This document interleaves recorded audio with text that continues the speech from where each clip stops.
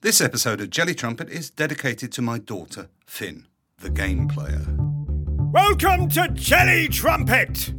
Magnify, Minify, Part 2.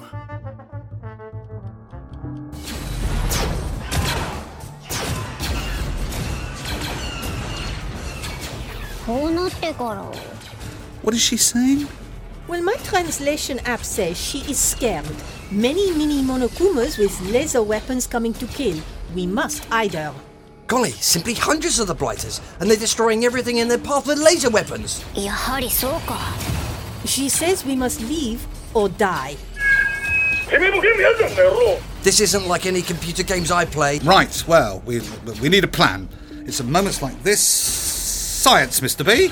Do some science. Well, I need a keyboard. Why don't you cook something, Monsieur Jim? C-Mac? Coming up. Yes, the show must go on despite the real possibility of death by laser-wielding mini Monokuma bears. The Startup, a micro-sitcom with Mary the Entrepreneur. In The Entrepreneur's New Niche, Part 2. Mary is talking on Zoom to her bestie Bev about her new product line. You are seriously suggesting makeup for babies and calling it Baby Maker? Yes, I am, Bev. So when the baby goes on with their crying, dribbling, squinting, vomiting, balling up their fists... Oh, yes! Another product idea! What are you writing? Baby Maker Baby Hand Cream. Uncoil your baby cream. Moisturises and unblocks baby's fists. Look, I'm just back from the studio. Look at these promo photos! Oh, God, I am eating, you know. This baby is Giles. Just a hint of concealer for the dribbling. See, the dribble stain has vanished. Here's Caroline.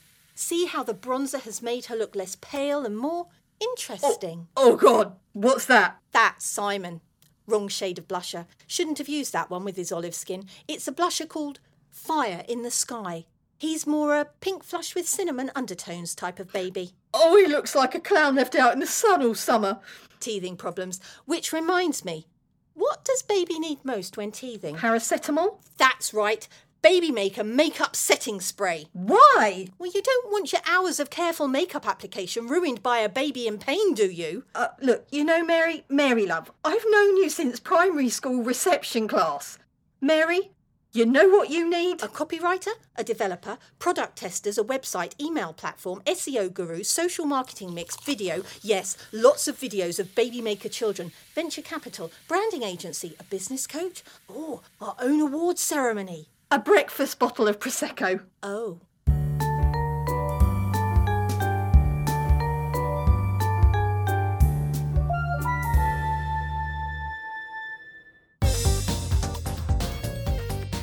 If only I'd bought a keyboard. I could make a chili. C-Mac, IDAS. Engaging mode. Stealth minus M4. Brilliant, just brilliant, Your Majesty. Shh! How come they didn't see us? Because, Mr. B, and I'm only going to say this once, your ultimate gizmo C-Mac has shrunk us down to the size of mice. I did wonder about the bagel suddenly looking so big. The girl's name is Kotoko, and she is the ultimate drummer. Oh, that's all we need. Another one. What? What are you implying? You're not implying, are you? She says we need truth bullets. They might come in handy. Who? Oh no, that's bad. What? Now you sound like an owl. Who? Those teddy bear things are dragging the podcast to the mysterious-looking black skyscraper. Right, follow me. We're the size of mice, Jim. That mysterious skyscraper is some distance away. I calculated it would take 18 hours. And then if we meet... Who? Don't start that again. Who? I told you. Anyone will be unable to defend ourselves. And another thing is we won't be able to open the podcast door as we have mice-sized hands. What? Sorry, Your Majesty? She's saying, and I'm thinking, why don't you make us full size again? Yes, I just thought that too. C-Mac, bigger, please. C-Mac, enlarge. Enabling growth mode G4. Hurrah! Full size again. Right, I'm going to write something. I will do science with C-Mac. Yes, Kotoko, both of them. Counting down to interview countdown in 20 seconds. Hang on, I've got to write something.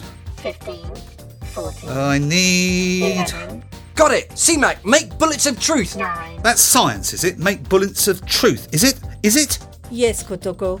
We'll get on with it. I built CMAC, and I've downloaded and installed the whole of Wikipedia. Well, that explains everything. Well, yes, it does. It's Wikipedia. What? Everything is explained on Wikipedia. And Wikipedia says the game uses bullets of truth. Oh, and my entry says I'm a musician and a scientist. Mr. B, we're in danger. We've lost Nigel and a whole podcast. What can we do? Well, what does my entry say? Well, I don't know. I've not read that far. Why don't I have a Wikipedia entry? 1,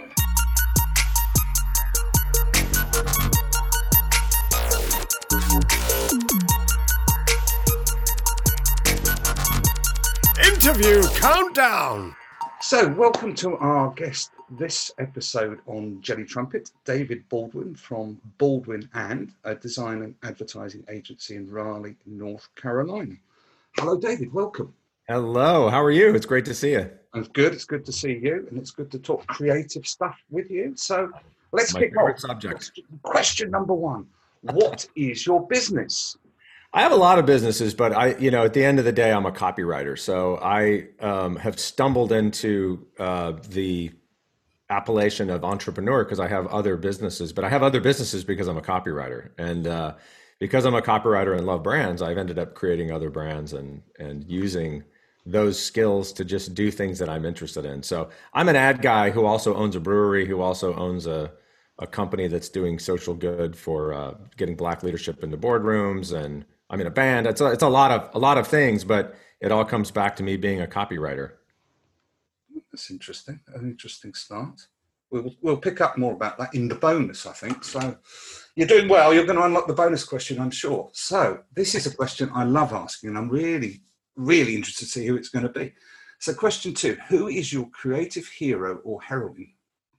Well, in the I'm going to stick to the advertising space for a second because I have a lot of heroes, but there's a guy named Howard Gossage, and you may have heard of him. Howard Gossage was a figure back in the 50s and 60s who was an advertising man at a time when, the Bill Bernbachs and the George Loises were exploding in New York and doing this really big things. And Howard was actually in San Francisco, and he's kind of known as the philosopher of San Francisco, and he was decades ahead of everybody else at the time. And there's a wonderful book called The Book of Gossage. There's a book by a guy named Steve Harrison, who's a Brit, who's a really great writer himself, who wrote a book about Howard Gossage called The Only Fit Work for a Grown Man.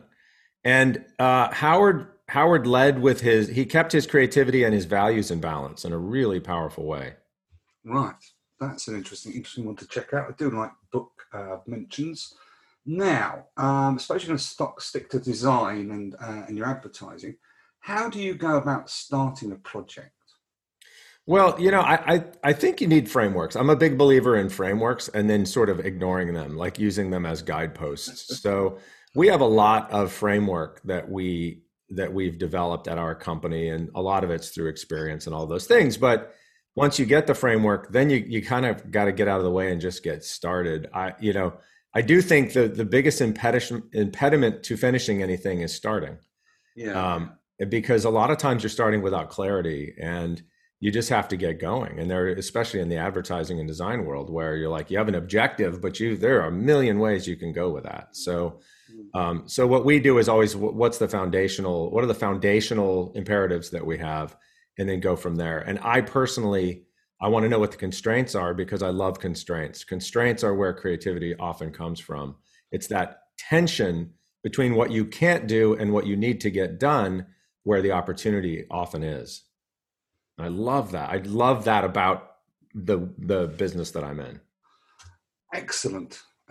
Very interesting. And it's similar to what others have told me when I've talked about creativity. So this sort of continues on. I think you sort of mentioned it, question 4. To what degree do you map out a project? I think we map out very much deliverables.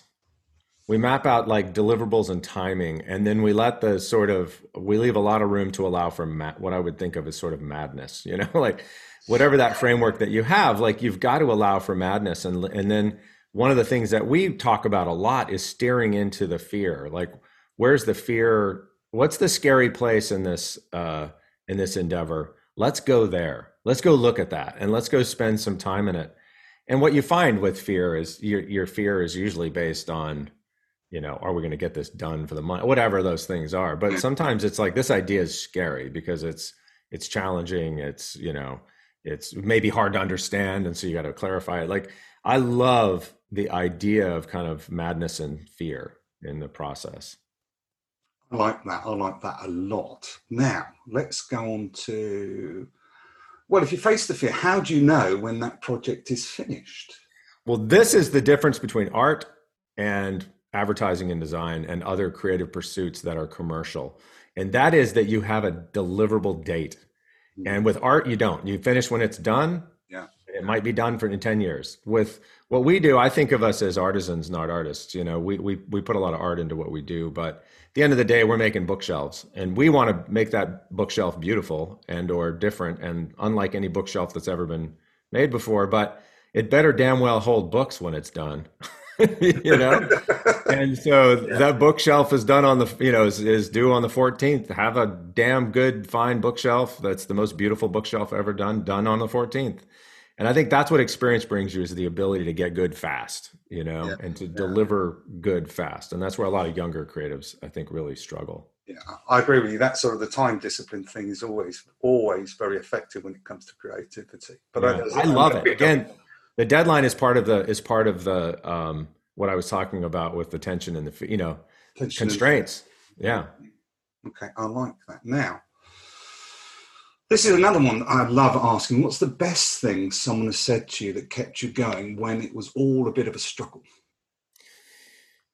I think the best advice I ever got was from a guy named Donnie Deutsch, who I worked with in New York. And I asked him what his secret was when I was struggling with something. And he just said, "You know what, David, at the end of the day, no one knows what they're talking about. No one knows what they're doing most of the time. So if you're in a room, everyone's having the same imposter syndrome. Everyone's having the same, I don't know what to do. And so why not you?" Yeah, I love it. I absolutely love talking to you. Have you answered this one? Question 7 we're on. Are you honest with yourself? No, absolutely not. I think I'm the smartest, most awesome person ever. Like, clearly that's not true. No, I think there are two kinds of being honest with yourself. There's sort of the deprecatingly honest, and there's the debilitatingly honest. And I stay away from debilitating honesty. Quite right. You'll get yourself into trouble if you don't. It certainly will, man. It certainly will. But no, I don't think I am. I mean, I think I'm as honest as I can be, and with the tools that we have. Cool. Now, what's the proudest you've been of one of your ideas? Can you narrow it down to one? I think one of the best feelings, I think, in the sort of advertising business, and it's better than like winning awards, and I've won so many awards, and like that walk up to the stage is this awesome thing. But one thing that's like amazing is when a client tells you, it sort of lives in a couple of dimensions, but when a client tells you, "You really solved my problem and you made my company better with that idea," that is like worth the price of admission of the whole like 35 years in the business thing. You know what I mean? Like, that's where you go, okay, I love that an idea can solve a problem and make things better for whoever you solved it for. And I love that. The other is hearing an idea discussed in a public place, overhearing an idea that you had talked about. That is really, really cool. Even if the people go like, "I hated it, it was terrible." You're like, "Wow, look at that. We made a dent," I love it. So what's, and you can talk about anything here. Sure. What is your next project? Well, I have so many things in the fire. We're about to launch a. Hey, when does this podcast? It's going to probably go out near the end of the year. Okay, good. So we're about to launch a Mexican lager that we're calling Inauthentico, which is really fun, and it's all about like, hey, we're going to be the beer. My brewery is called Ponysaurus in Durham. We're going to be the beer that admits our Mexican lager is made by white dudes. So we're calling it Inauthentico, and it's muy gringo.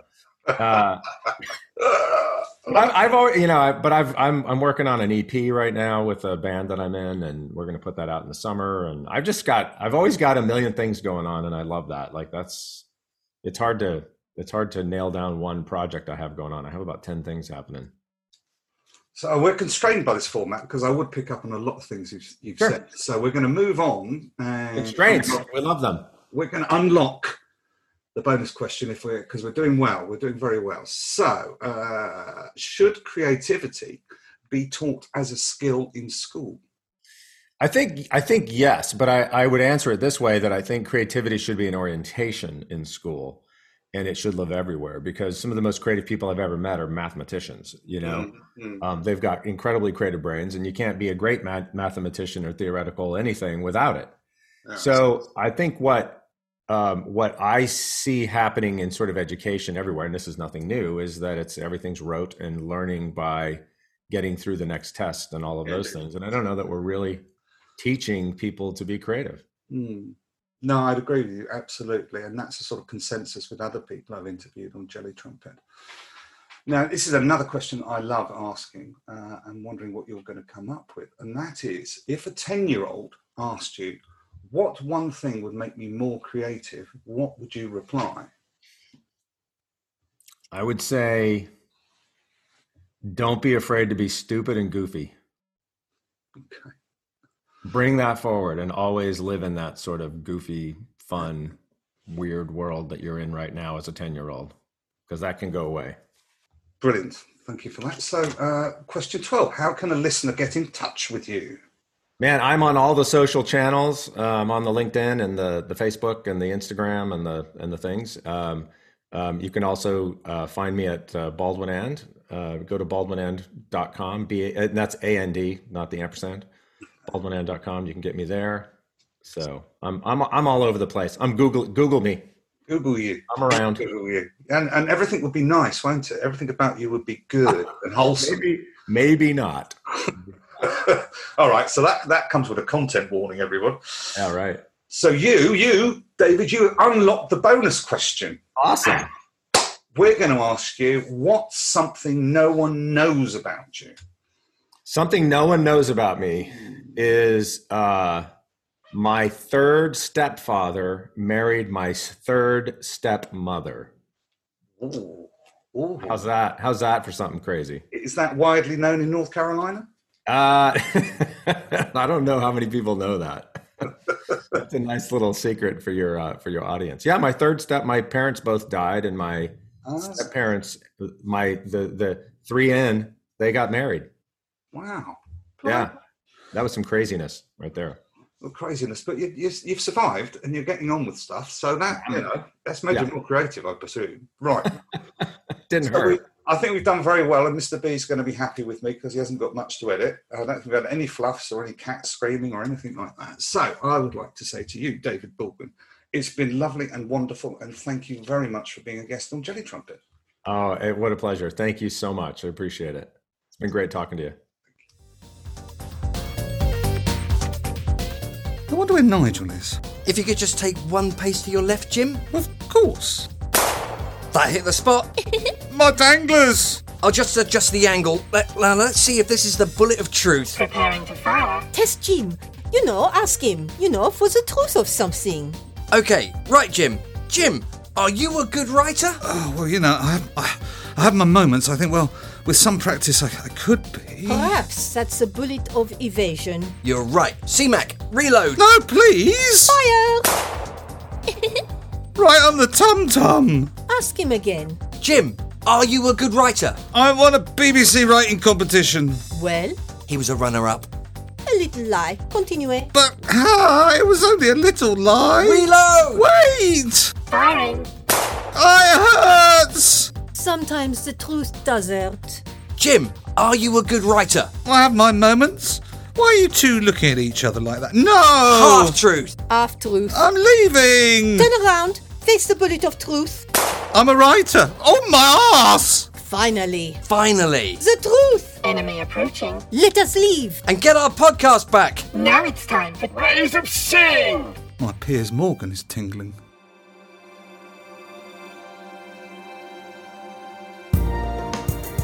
ways of seeing.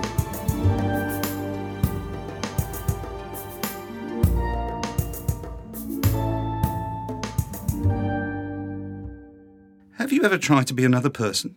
Have you ever tried to view yourself as others may see you? Try it. Think back to a conversation you can mostly remember. Replay the conversation in your head. Only you are the other person. Now, would you have said something else? Would the ending of that conversation be different? If you're a writer, you're usually going to write with some bias, like writing a clever retort. What if you now wrote that conversation from the other point of view? Would the other person have their own retort? If you're in digital marketing and you've written a campaign, become the person you are addressing, what are the objections? Now you have the objections or frictions, you can write a retort for each.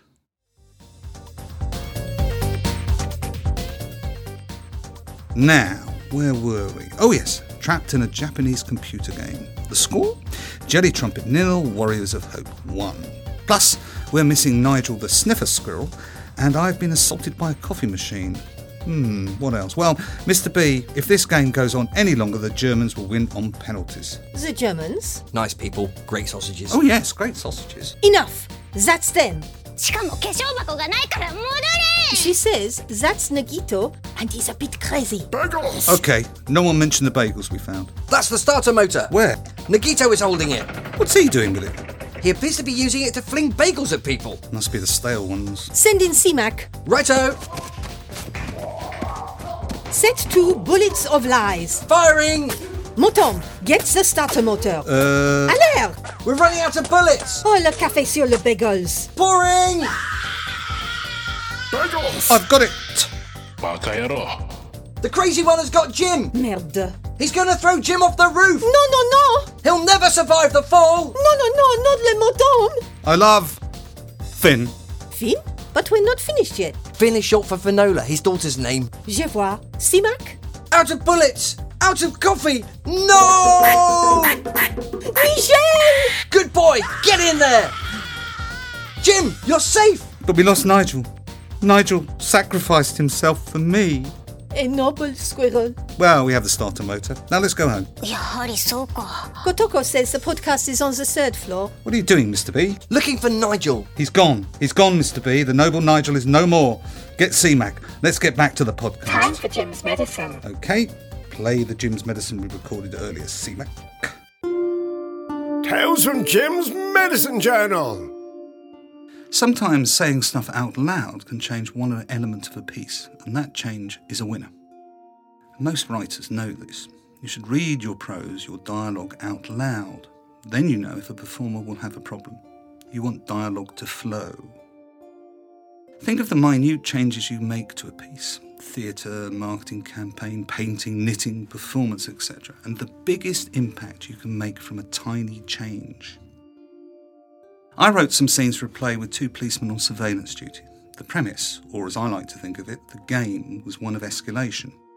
So they didn't just chomp on donuts, but had a 7-course meal starting with a amuse-bouche, an appetizer, starters, a main, dessert, etc., finishing with cheese and biscuits, all while they had a villain under surveillance. I read it out loud and I thought it was a great idea. What small change could I make that would make a big impact? I went for the first thing that came into my head. One of them, the slightly lower status one, would have a Scottish accent. That worked. Didn't have to change the dialogue or the game. It was funnier, not sure why exactly, but that minor change made major laughs. Try it. Make a minor change to a project for a big payoff. Starter motor fitted, Mr. Jim. Good work, Mr. B. Let's all get back inside the podcast where we belong. Warning! What the hell is that? What is it, Mr. B? Something's triggered the podcast self-destruct button. Oh no! Wait, why does the podcast need a self-destruct button? Just a precaution, if we get overrun by the comments section of the Daily Mail website. Oh, fair enough. Warning! Everyone inside, Mr. B? Turn the self-destruct button off. Motom, while Mr. B does that, you can do your list of the week. Oh, righto. Are you sure? Oui. List of the week! This episode, 10 amusing things to do with Piers Morgan on a summer's evening. Number 1, roll him in butter and offer him to a litter of puppies. Number 2, dunk him in tea. Is it better than a fake tan? Number 3, holding down the edge of the tablecloth as it's a bit breezy. Number 4, a card against humanity. Number 5, bend over for a minute, Piers, need somewhere to park my bike. Number 6, an extra seat for the fire pit. Number 7, hold a torch at the bottom of the garden and see how many moths you can catch. Number 8, someone to run after the ice cream van. Number 9, taste the burger. Number 10, I need you to talk to the Uber driver so I don't have to.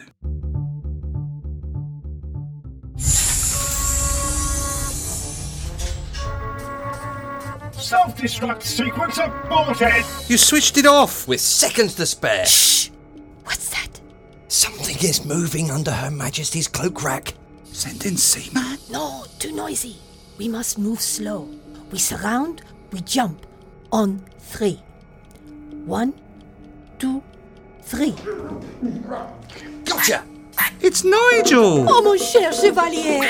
Nigel, but how? I think that we're forgetting that first, Nigel is a homing squirrel. Second, he's used to jumping great heights. And 3, he always lands lightly on his springy paws. I remember now. Mr. B, could you get a pair of scissors? Nigel appears to have some ribbons wrapped around his tail. Certainly, here. Not so fast, podcasters! Monokuma, but what? How? When? Why? You have ruined the game, and now vengeance will be mine! You will all die by laser! What happened there? Wait, I know. Yes, because you wrote it. Quel? Well, in Jim's second draft, I cut off Monokuma's remote control aerial and rendered him harmless. Bon. Mr. B, if you please, set course for St. Albans. On it, Mr. Jim.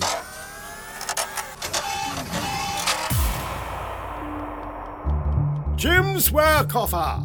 I've written lots of stuff. I have a play for 5 people, each wearing a different set of gloves. It's a short play, around 15 to 20 minutes. It's called Night Fell 5. So if you fancy a read and putting it on, drop us a line, jelly@jellytrumpet.com. Join us in further episodes and be more creative. Pick up tips and tricks you can put in the play instantly. Try exercises to boost your imagination. Listen to creative guests. And a whole lot of what we call fun. Thank you for listening. If you have any questions or ideas for Jelly Trumpet, email us jelly@jellytrumpet.com. That was Jelly Trumpet, making you more creative with Jim Kinlock and Mr. B. Sponsored by Conversion Detectives, the creative digital marketing agency. Search Conversion Detectives. Thank you for listening. Thank you for all those that encourage Jelly Trumpet. Thank you to Mr. Tony for the voice work. Thank you to Miss Claire, the voice of Queen Eleanor and Mary the Entrepreneur. And thank you, Mr. B and Kel. Stay fab.